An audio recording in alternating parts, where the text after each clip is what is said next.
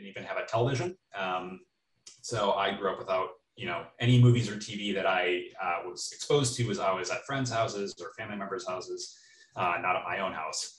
I grew up kind of on a steady diet of, very classic literature, classical music, that type of thing.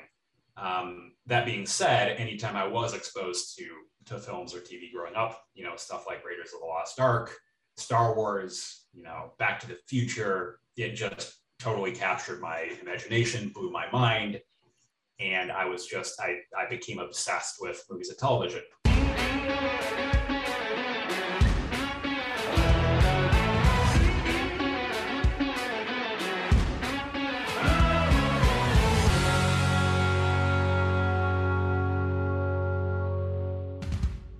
Well, thank you so much, Jacob, for being on the show. I really appreciate it. It's an honor and a privilege to have you, and I'm looking forward to kind of learning a little bit more about you and about your writing process and what you're doing now in the industry. So thank you. Yeah, well, thanks so much for having me. It's definitely an honor to be here. Great, thank you. Well, let's get started. Tell me a little bit about what got you interested in storytelling and writing. So growing up, it was, if you were to know anything about my childhood, this would have been the last thing you would have expected me to do with my life as far as a career. I grew up in a family that was pretty traditional, so much so that we didn't even have a television. So I grew up without, any movies or TV that I was exposed to was always at friends' houses or family members' houses, not at my own house. I grew up kind of on a steady diet of, very classic literature, classical music, that type of thing. That being said, anytime I was exposed to films or TV growing up, stuff like Raiders of the Lost Ark, Star Wars, Back to the Future, it just totally captured my imagination, blew my mind. And I became obsessed with movies and television. And the kind of, the gap between, my love for that and, obviously going into it as a profession was pretty wide because I grew up in Western Wisconsin, kind of in the middle of the country. I didn't know anybody who was a professional artist. I didn't realize that was a job that you could do. That never really crossed my mind that, oh, there's actually people out there who make this for a living. Until I started watching a show called Access Hollywood, and they would occasionally interview directors, and they'd show behind the scenes footage of movies as they were being made. And so that kind of, that really sucked me in. And that's where, it kind of struck me that this was, was possible to actually do this for a living. So, so after that, I knew I had to go to film school. Of course, if you go to film school, usually it's in California, which having grown up with winter for most of my life, I was only too happy to come to sunny LA, where we get 300 days of sunshine a year, and I've been here ever since. Awesome. Yeah, that's really cool. I think it's really cool to kind of see everybody's journey, and sometimes we feel like there's, at least for now I feel like the industry is so saturated too, so sometimes it's hard to really break in there. Can you talk a little bit about that? Like what you're, like, I know it's like you're going to school, but then there's like a point where you gotta like, I'm gonna do this professionally, and like getting in there. How did that work for you? You're right in that it is, everybody's journey is different, and, people start from very different places in the world. And, it is kind of one of my favorite things about this industry is that it does attract dreamers from every corner of the country, every corner of the globe, to kind of come out here to pursue those dreams and to do what they believe they've been made to do. But yeah, you're right in kind of pinning that there is, there's a big difference between film school and Hollywood. The two experiences could not be more different, honestly, in my experience. I wasn't the best film student. To be totally honest, in college, I was doing a lot of other stuff besides making movies. I played lacrosse. I was I wrote the yearbook. I wrote for the paper. I was an RA. I did all this other stuff. And it just sort of hit me when I was a senior, entering my senior year, like, oh gosh, I'm gonna have a degree in this. I should probably, decide what I'm gonna do with that.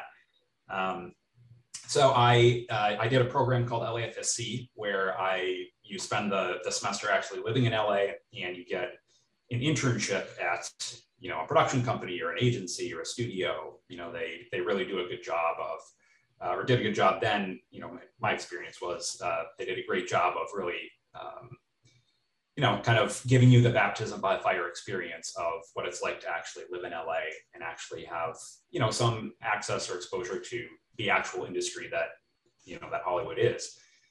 So I had an internship at a literary agency, and that was really a big, kind of a transformative experience for me, because one of my favorite things that I got to do there was I got to read all of their clients' scripts. That's something that I would do on my lunch breaks, and it was so cool to be able to read all this material that I'd never had access to before. And obviously it's a lot different these days. Anybody who is in that position, the position I was in 15 years ago, there's so much available material that you can get your hands on.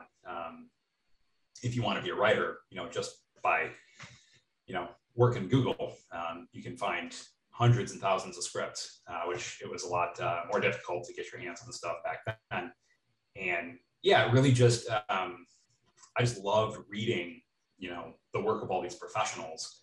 And that was kind of pivotal in helping me decide that this is actually what I wanted to, this is what I wanted to give a shot at least for, I gave myself a time limit, frankly, where I told myself, all right, I'm going to give myself 5 years. And if I haven't, made anything happen professionally, or, if I've really truly given my absolute best to this and I still haven't, there's been zero progress at all. Everybody has hated my scripts. I have never gotten a lead. I've never, I've made zero progress. Then I'll reconsider it and maybe, go be an accountant or something, or a teacher. I don't know. So yeah, I'm happy to say, within that 5 years, I had begun to option stuff, and I think sold something about 4 years in. So cool. What was that project that you sold first, or like your breakout project? So that was actually, it was the second script that I wrote with my writing partner Kenny, and we sold it as a pitch. It was a pitch for a version of the David and Goliath story from the Bible that was kind of in the big kind of bombastic style of 300. So 300 had just come out a couple of years prior, and we thought that was that style would be a really cool filter to sort of play over, honestly, one of the most compelling stories in human history that everybody knows. The global pre-awareness for that is about as good as you can get. And so lucky for us, Sony thought the same thing, and they bought it in the room. That's fantastic. Were you nervous with the pitch, or how did you how did you prepare for that? Honestly, wasn't. How Kenny and I prepare for pitches is pretty fastidious. It's pretty in depth. And by the time we, I guess these days we're on a Zoom when we're pitching. So it's a little different. I kind of prefer the in-person energy of, being able to be in a room with somebody. Yeah. But we practice it to a point where, we just know literally to the word who's saying what. And it's kind of like it's like a 25-minute performance, basically. Could you elaborate a little bit on how you guys work together as writing partners? What does that process look like? I think the best way to explain it is that one of us is weak, the other one's strong. And I think we're both fantastic writers, if I do say so myself. And we were actually doing fine. I was I was writing more in the comedy space before I started writing with Kenny. And things were going great, but then we co-wrote something together that was a passion project of ours that we had. We both love Davy Crockett, as you can see right there. Nice. And Kenny was writing a Davy Crockett script, and he was stuck, where we all get stuck, which is at the end of Act 2. And he's like, I don't know how to finish this thing. Can you come and give it, read it, give me some notes, which I did. And he's like, great. Now how about you write it? I was like, all right, man. So yeah, we joined forces on that Davy Crockett script, and it was a really fantastic experience to be able to write with somebody of his caliber and to see what he was going for in certain places where maybe he hadn't, written something as clearly as he could have, or I knew I could add a cool line of dialogue. So we just, like the best partnerships, we made each other better. And it was something where we looked at the final product and knew, the whole here is greater than the sum of the parts. And Kenny he is fantastic at structure. He's fantastic at concept. He's probably one of the most prolific writers I've ever met when it comes to just generating a lot of ideas, a lot of material. He has an absolutely encyclopedic knowledge of cinema, which, isn't necessarily my strong suit. But yeah, where I would say I'm more of a, I love, a high concept like the next guy or gal. But my strength is more in character and dialogue, is probably where I'm most comfortable. But when you put all those pieces together, again, it's a situation where I think we're, the whole is greater than the sum of the parts. Yeah. I think that's really important because I really enjoy high concept films as well. But I think sometimes, they run into that problem where it's a great concept or a great idea, but the characters suffer. They're kind of, 2D characters, and there's not much substance to the story. Totally agree. We have this saying that we use a lot, which is called epic in scope, intimate in approach. And I like that. That's how we like to approach really big films, because no matter how great the concept is, no matter how kind of jaw-dropping the effects are, or, how cinema-worthy the scope of everything is, if you're not identifying with the person who's, in the frame, if you don't care about them, then it gets boring real fast. And I think, everybody's had that experience in a movie theater where everything's blowing up or whatever, and you look over and somebody's sleeping. Right. And it's like, wow, that they probably didn't buy into the character journey. So right. It's your job as a writer to make them care. What are some of your tips for creating a compelling character, or when you're approaching a character? Yeah. I don't know. I mean, I think to me, the best characters reflect reality. And I realize that sounds pretty general and trite, but I think, there's resonance with traits that you see around you in the world that are either admirable or not admirable. I do think I probably personally respond most to characters who kind of have latent potential that gets activated through the journey of the film. So if you think about a movie like Romancing the Stone,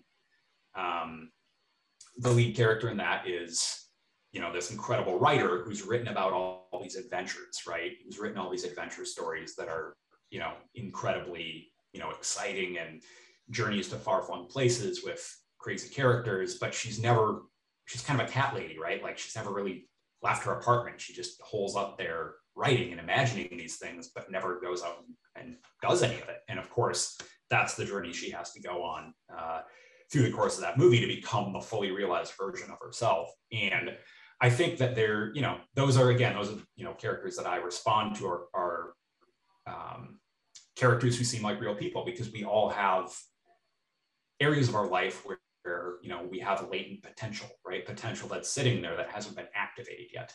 And in order to become the best version of ourselves, you have to embrace the difficulty of unearthing that potential and bringing it to life.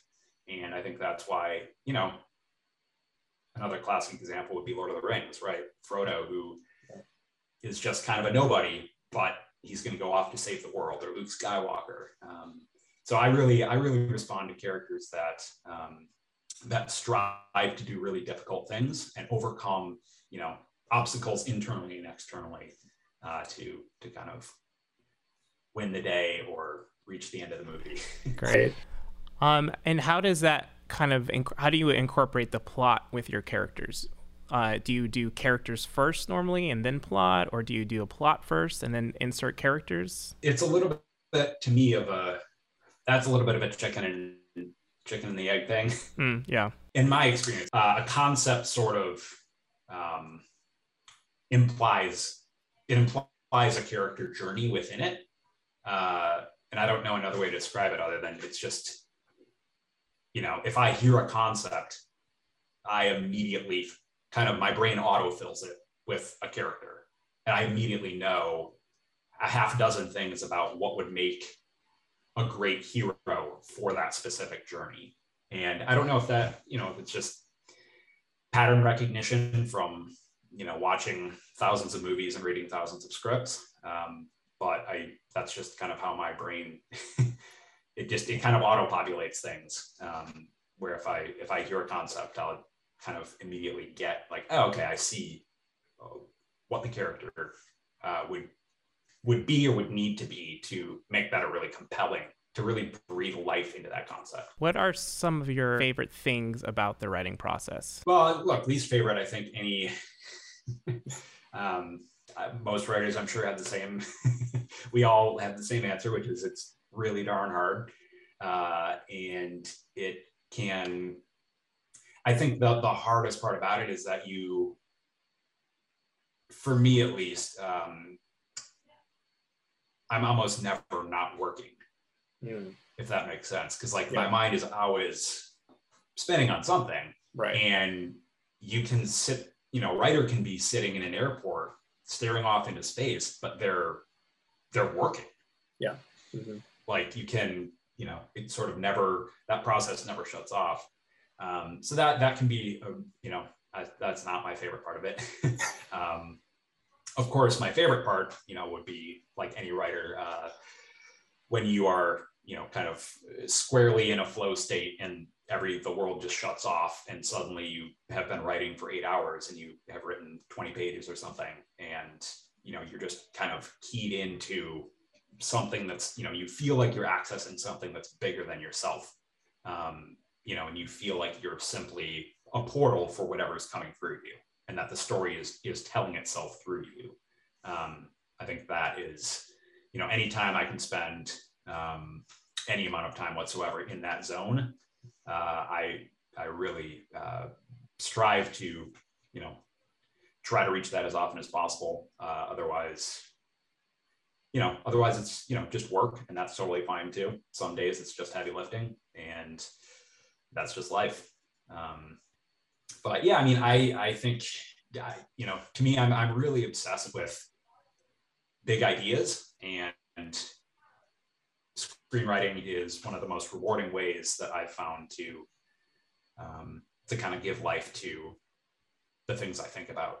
And, that being able to do that for a living is just an incredible blessing. What's some of the best advice that you ever heard? Something that I heard probably early on in college, and didn't really take it to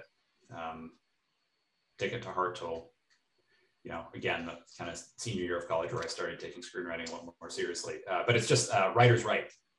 Mm-hmm. I think that is the best advice that a writer should ever need to hear. And it's something I always comes to mind when somebody asks me about, my career, and, they're thinking about doing that, or, they have a son or daughter who wants to go to Hollywood. And my first question is always about like, well, they say they want to be a writer. Do they write?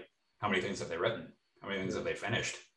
Because, you notice that out here in Hollywood, a lot of people talk about the script, how they're a great script. And very often it's easier to talk about something that isn't done, as opposed to actually sitting down to do it. So that's, to me, the proof's in the pudding. Writer's right. It's just, you can't give up. I think that's the biggest thing. I think a lot of people are self-conscious, or because it is, like you said, it is very difficult, and sometimes it's hard to see the payoff. You can be writing for a long time before you actually get something sold, or whether you're able to pitch something, and that process can be really long. Yeah, it's definitely something that it requires. I mean, look, it kind of in order to preserve your own psychological well-being, every writer should have. You need to have the correct relationship with reality, and the reality of wanting to do this as a job is that it's the numbers. You and I have a better chance of walking onto the Rams, literally, than we do of earning money this way. And so I think it's important to disabuse yourself of any kind of Pollyanna-ish notions about the industry or your odds of success here. The odds are not good, man. Like, you are storming the beaches of Normandy here. It's not, and nobody who's ever done this has said it's easy. So why should you expect it to be any different for you? So, yeah, I mean, I think as far as, having the right mental attitude towards how long it will take or what it will take, one way to look at it that I actually have really taken to heart is from this thing that Conor McGregor said, the UFC guy. And he said this when it was fairly early in his career too. But I remember he said, it was something like, I never lose, I either win or I learn. And I think that's a really smart way of looking at what other people might perceive to be failures, right? Or, what you might perceive to be failures. And look, I've sold a lot of stuff. I've worked in television, I've worked in features, but that doesn't mean, like, anytime Kenny and I take a pitch meeting, anytime we send a script out, nothing's guaranteed, man. We lose just as much as anybody else. I think the difference is we're doing so many things that we're probably, we take an absurdly high amount of shots on goal. So our odds are better probably for getting something in. But then we also just, like you said, we don't quit, because that's really the only time you ever really lose is if you quit. And I think, that's up to everybody, right? I'm sure everybody has, different points at which they're willing to sort of cash out and say, like, yeah, I took my swings. And look, I've been in those places, even I've been in the WGA for 11 years, and for probably, I don't know, 7 or 8 of those years have been really difficult. And despite being, quote unquote, a professional writer, there's still times where, it's easy to look at your bank account and be like, well, I don't know, should I, is this year I go back to school or get another job, or, so it really is different for everybody. That's really good advice. Yeah, I think counting the costs before you go into it, and then going into it knowing and not being almost like lied to in a sense, or like where it's painted with the rosemary brush, where it's like, oh, it's going to be amazing. And like, I think going into it with a good perspective, I think it's better because you know what you're getting into. And then, and I think, as with a lot of arenas in our culture today, there's rampant survivorship bias, right? So you only hear the success stories from the people who do make it, who tend to be rewarded with kind of an outsized amount of, money, fame, whatever, status, whatever. Right. Because it is that competitive of an industry. It's a really, really hard thing to be great at. And there's a lot of people, I think it's the numbers are fairly high. I believe it's over 60% of WGA members who sell one thing and never work again. Wow. Which is really sobering. Wow. When you think about that, it's kind of that adage of like, even a blind squirrel finds a nut once. Doing that again and again is really the difficult part, right? And being able to, withstand the difficulties of going the distance again and again and again, and being able to move through entire seasons of a career where, you're going to have dry spells. It's like, I compare it a lot to, so I really am into the outdoors and hiking, backpacking, that kind of thing. And I always compare a screenwriting career to that, where it's like, man, some days you're just getting your butt kicked because it's just all up the mountain, right? And every step is torture. But then there's other times where things are going well, and your trail conditions are beautiful and sunny, the weather's great, you're headed downhill, and suddenly you're flying. So it's, it really does move in seasons, and having the endurance and the emotional resilience to get yourself through that is really it's an underrated part, I think, of the job that I think not enough writers talk about how important that is. So what's one of your proudest moments in your career? I would say I certainly the first thing we sold, David and Goliath, was absolutely a high point. Because that was still, I was at a time in my life where, I hadn't ever really made a lot of money, and that was a big deal. And, I got to call my parents and tell them the good news that this thing that I had been trying to do for at that point, I think I was about 3 to 4 years in.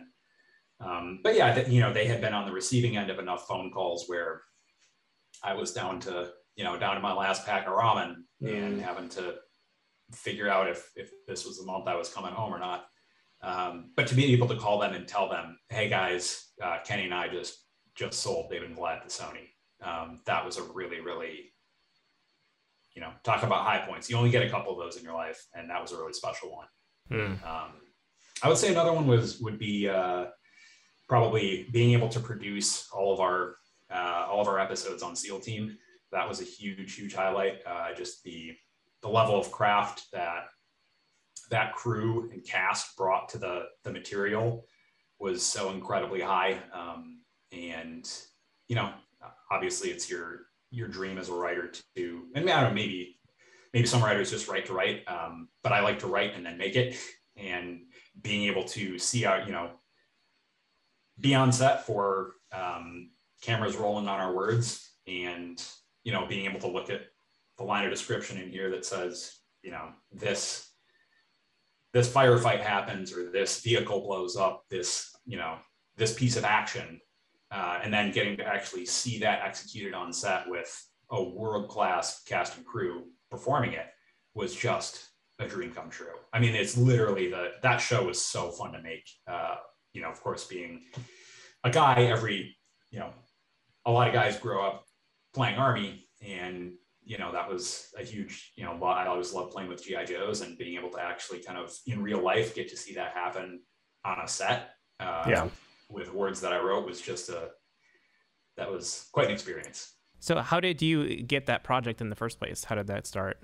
That was, so that came about, a mentor of Kenny and I's named John Glenn, who we had known probably since it was a little bit after we sold David and Goliath.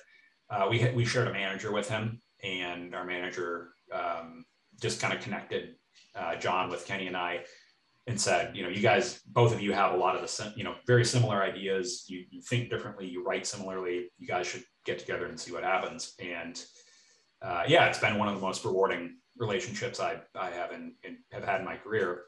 John is a fantastic mentor. He's an incredibly capable writer, and the level of professionalism that he brings to everything he does was really inspiring for Kenny and I, and we've learned a lot from him. He was brought in to run SEAL Team in season 2, and he hired Kenny and I on and brought us into the writers' room as staff writers, and we were on there for 3 seasons up until executive story editor. So it was, John brought us in, and then we were able to be part of the team for 3 years. Wow. Oh, what was one of the challenges that you guys faced working on the script and the story? Well, for that show, it required a lot of research. Obviously, I have no military experience, neither does Kenny. We were really blessed to work with a lot of technical advisors, and we actually had a couple Navy SEALs in the writers' room. So we benefited quite a bit from their knowledge. But certainly portraying that world, and especially at a character level, the emotional reality of what it's like to be a warfighter, specifically in this era, kind of post 9/11, until now, that generation of special operators has experienced some really unique things that you really have to, there's no way to fake that. And it's obviously a very specialized and tight-knit community that you don't want to let down, because you're telling their stories. And for folks like Kenny and I, who, of course, we have family members who've served, and, both grew up very patriotic. It's really important to get that right. So I think we were able to do that. Kenny and I were really blessed to co-write with one of the writers, Spencer. In season 2, we did an episode about specifically about PTS and just what it's like for these guys to get out or who are medically retired from the SEAL teams, what life is like for them afterwards, and oftentimes the obstacles that they face, which for some of them are just insurmountable, and they end up taking their own lives.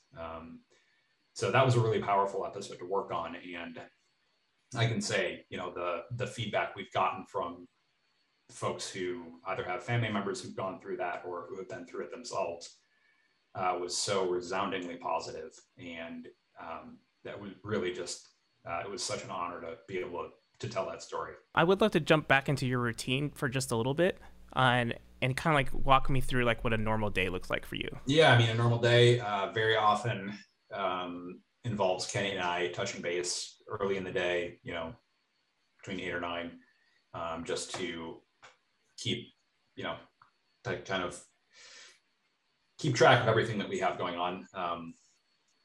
To give you a glimpse into what that looks like, right now we probably have 7 or 8 pieces of active business, whether that is pitches, TV pilots, TV pitches, feature pitches, or feature scripts at various levels. And that level of kind of execution and generation is really meant to hopefully bulwark against the, just how long it takes deals to come together these days. It's something we've noticed post-COVID.